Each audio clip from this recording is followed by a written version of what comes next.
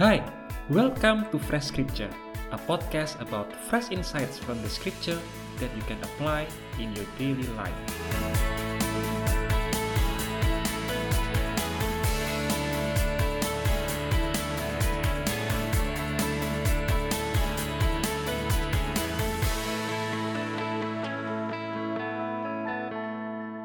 Hello friend, thanks for being with me. It's a joy to be with you, and it's a privilege for me to share something from the scripture with you. Today, I'd like to share with you about how to overcome worry. Worry is something that I believe we all experience at some points in our lives. I experienced worry at some points in my life, and I believe that's the case with you too. It's important that we learn how to overcome worry because otherwise we won't be able to live our life to the fullest.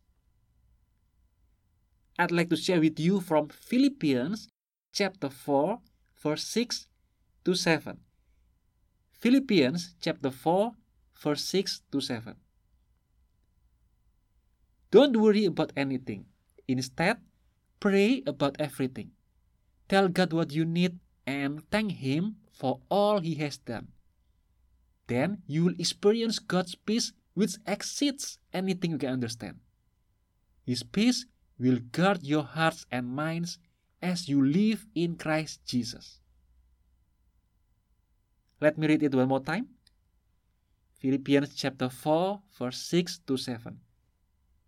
Don't worry about anything. Instead, pray about everything. Tell God what you need and thank Him for all He has done. Then you will experience God's peace which exceeds anything you can understand. His peace will guard your hearts and minds as you live in Christ Jesus. I learned something from these verses that the opposite of worry is peace. There are two situations that we can be in. We can live in worry or we can live in God's peace. You can experience worry or you can experience God's peace. Of course, the ideal situation is that we experience God's peace. We do not want to worry. What we want to have, what we want to experience is God's peace. If you now live in worry, that is not a normal condition for you to be in. You should not worry. Instead, the normal condition should be experiencing God's peace. This is the opposite of worry. So it's not just an empty state where you feel nothing special. No, it's actually experiencing God's peace. So instead of experiencing something negative, worry, you experience something that is positive, peace. It's not just something in the middle. It's the opposite, worry and peace. Now, we all need to live experiencing God's peace. It's not enough just to not worry. We should have the opposite. We should experience God's peace. And it says here that God's peace exceeds anything we can understand. It means that the situation might be so difficult that you have no reason to have peace, but you have it anyway. That's why it says here, it exceeds anything we can understand. Because even if there is no reason for you to have the peace, but you have it, you can experience it. I remember in Acts chapter 16, Paul and Silas were in prison. There was no reason for them to have joy, to experience peace. But what happened? Though they were beaten and then got thrown into jail, in the middle of the night, they got up, then they sang. They sang and worshiped God. They sang and praised God. There was no reason for them to have joy in that kind of situation. They had just been beaten. They got thrown into prison. There was no reason for them to have joy. There was no reason for them to have peace. But they have it. And why? Why is that the case? Because God's peace exceeds anything we can understand. I think that's a great example in the scripture. The story of Paul and Silas in Acts 16. That you can experience God's peace that exceeds anything you can understand. That can be your experience. That can be my experience. The key to experience that kind of situation, the key to experience God's peace is in verse 6. Philippians 4, verse 6. Don't worry about anything, instead pray about everything. So, instead of worrying, what you need to do is praying about everything. And still in verse 6, there are two things that you need to do in your prayer.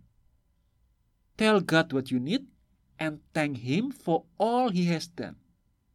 There are two things that you need to do in your prayer. First, you need to tell God what you need. And second, you need to thank Him for all He has done. First, you need to tell God what you need. It means that you need to be open. Just pour out your feeling, your worry, your request to God. Be open to Him. Pour out your heart to Him. Maybe you are in financial difficulty. Just talk to God about this. Let your request be known. Let your situation be known. Pour out your heart. But that's not enough. The second thing that you need to do is you need to thank Him for all He has done. It's not enough just to talk about your current situation. You also need to thank God for what He has done. The second part is important, thanking Him. Why? Because it makes your attitude positive. If you just focus on your current needs, your attitude could be negative. But with the second part here, by thanking Him for all He has done, your attitude becomes positive. Now you remember all the goodness that God has done to you, and you thank Him for all those. This makes your heart filled with gratitude. You now have a positive attitude. And this is the kind of attitude that you need to have. If you do this, if you pray about everything by telling God what you need and thanking Him for all He has done, verse 7 says that you will experience God's peace, which exceeds anything you can understand. So next time when you are in a difficult situation, when you worry about something, remember that the solution is to pray about it. And you need to do two things. First, you need to be open to God. Tell God what you need. And second, you need to thank Him for all He has done. Remember all the good things that God has done to you and thank Him for those. When you do this, you will experience God's peace which exceeds anything we can understand. And there is one more thing here. In verse 7, His peace will guard your hearts and minds as you live in Christ Jesus. The last part here is important. As you live in Christ Jesus. It means that everything that we have talked about up to this point, you can only experience those if you live in Christ Jesus. If you live outside of Christ Jesus, you cannot experience this peace. Even if you try to pray, tell God what you need, thanking God, but if you live outside of Christ Jesus, you cannot experience that peace. You can only experience the peace if you live in Christ Jesus. So make sure that you live in Christ Jesus. Make sure that you have made Christ Jesus as your Lord and Savior. If you do that, then you can have this peace. But if you do not accept Christ as your Lord and Savior, if you live outside of Christ Jesus, then verse 6 and 7 do not apply to you. You cannot experience this peace that exceeds anything we can understand. So my invitation to you today, if you still haven't had a relationship with Jesus Christ, I'd like to invite you to start a relationship with Christ Jesus. I'd like to invite you to pray this simple prayer. Lord Jesus, thank you for everything that you have done. Thank you because of your sacrifice for me in the cross. I am a sinner, but now I'd like to accept you as my Lord and Savior. Thank you. Amen. If you pray that prayer, I believe you are now born again. And you can now experience verse 6 and 7. You can experience God's peace which exceeds anything you can understand. Thank you for being with me. God bless you and see you next time.